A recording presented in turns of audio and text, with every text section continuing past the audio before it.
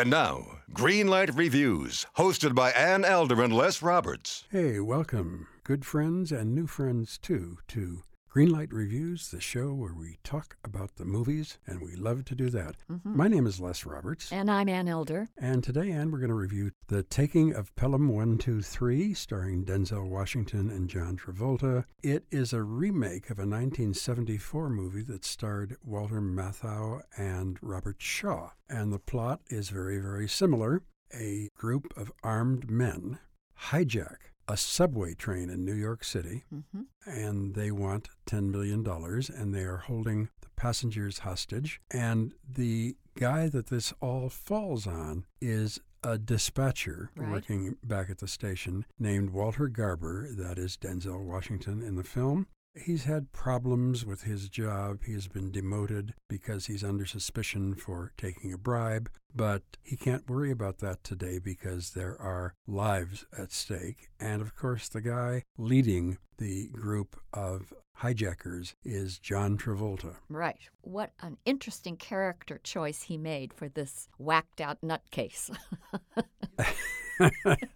I think with John Travolta, I've liked him in many, many things. I have not liked him in a couple of things. But good or bad, he's always interesting to watch because he makes strange choices. In this one, he kind of goes over the top, which is all right because Denzel Washington, as Walter Garber, is a very quiet, ordinary kind of guy. Exactly right. I think the balance was good for those two characters, one being so over the top, as you said. Travolta sports a Fu Manchu mustache, and he's got a neck tattoo. He's really a menacing-looking cat. Then you've got Denzel playing it so quiet. Right. But he's very effective as Gerber. I liked seeing Denzel play this kind of a guy. He's got a backstory. He's kind of hiding a secret, and yet he has to disclose certain things in order to save lives. It was a meaty role for him. It was a meaty role. This film, by the way, was directed by Tony Scott. I like Tony Scott. I like his work very, very much, and I especially liked the first 10 minutes of this film. From the first second, you are riveted to what's going on. They don't start it as like an ordinary day and then ramp up to something exciting happening. The excitement begins immediately. Well, I think Tony Scott's experience directing videos really shows here in this movie. The first 10 minutes look like a music video with quick cuts and out-of-focus shots. You don't quite know where you are, and then there's a clock ticking and so on. There's a lot of tension right in the first 10, 15 minutes. Actually, I liked 2/3 of this movie very much less. It was the last 25 minutes of The Taking of Pelham 1, 2, 3 that I felt were very, very lame. And I felt that the movie really fizzles out. And that's too bad because it was pretty good up to that point. Well, I thought it was very good up to that point. And while I felt the film running between my fingers like sand towards the end, I refused to accept that.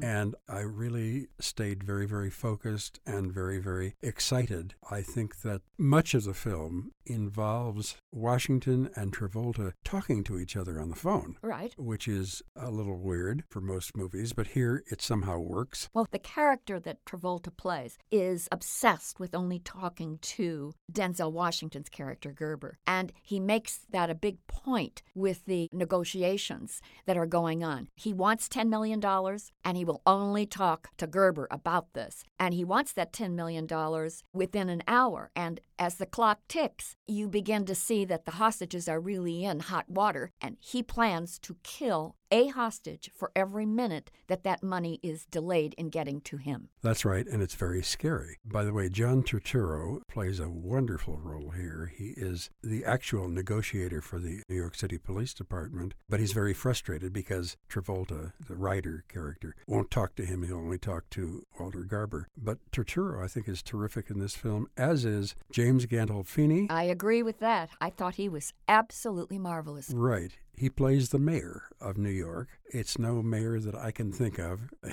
Oh, I think it's very recognizable. Do you? He's got quite the ego, very much like Rudy Giuliani from New York, and he's got the wealth and the background that Mayor Bloomberg has. So I think he's kind of a hybrid of those two mayors, and I thought he was very, very interesting on camera. Absolutely. These are four very good actors, and I enjoyed watching them very much. Brian Helgeland wrote the screenplay based on the John Godey novel. I think he could have taken a little more time with some of the climaxes. You know, Les, when I said to you earlier that I liked 2/3 of this movie, but the last half hour really fizzled. And that's because I didn't think that the writers or the director really devoted the right kind of time and energy to building the denouement of this movie. Look, obviously the relationship between Denzel Washington and John Travolta is at the crux of this movie. Of course. The hostage and the person who's taking the orders from the hostage. But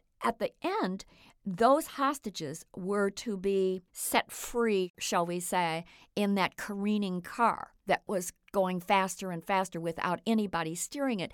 And I thought, that's what the movie was building towards. And I thought they did not handle that correctly. That whole sequence was done in about 30 seconds. It should have been there for at least 2 to 3 minutes so that the audience would have really felt the terror that those hostages would have felt. I have to agree with you there, Anne, and I also think that I would like to have gotten to know at least one or two of those hostages, those poor innocent people terrorized by Travolta and his people. Well, I agree with that too. And also I think that there's another plot point that I have to bring up, and that is, why didn't the sharpshooters take out Travolta's character right at the get-go when they had him in plain sight? And that's a big mistake in this movie because those sharpshooters are down there in the terminal. They have a clear shot at the criminals and they don't take advantage of it. That doesn't make sense to me. Well, it didn't make a lot of sense to me either. But again, I ignored these problems because I was very taken with this film. So I'm giving it a tentative green light. Okay. Well, I think if the film's purpose is to entertain, then the producers got it right. But truthfully, there were too many plot holes in this movie for me. And I thought that the style of direction, while it worked for 2/3 of the movie, doesn't work for the last half hour of the picture. So, for me, The Taking of Pelham 1, 2, 3 is reliable fare, but a few too many speed bumps along the way. I'm going to give it a real solid yellow light. That's fair enough. A solid yellow from Ann Elder for The Taking of Pelham 1, 2, 3, and a green light from me. Of course, it's directed by Tony Scott, and it stars James Gandolfini and John Turturro, and the antagonist and protagonist in this film, John Travolta and Denzel Washington. One green, one yellow. Until next time, I am Les Roberts. And I'm Ann Elder. And we're looking forward to seeing you having a great time at the movies.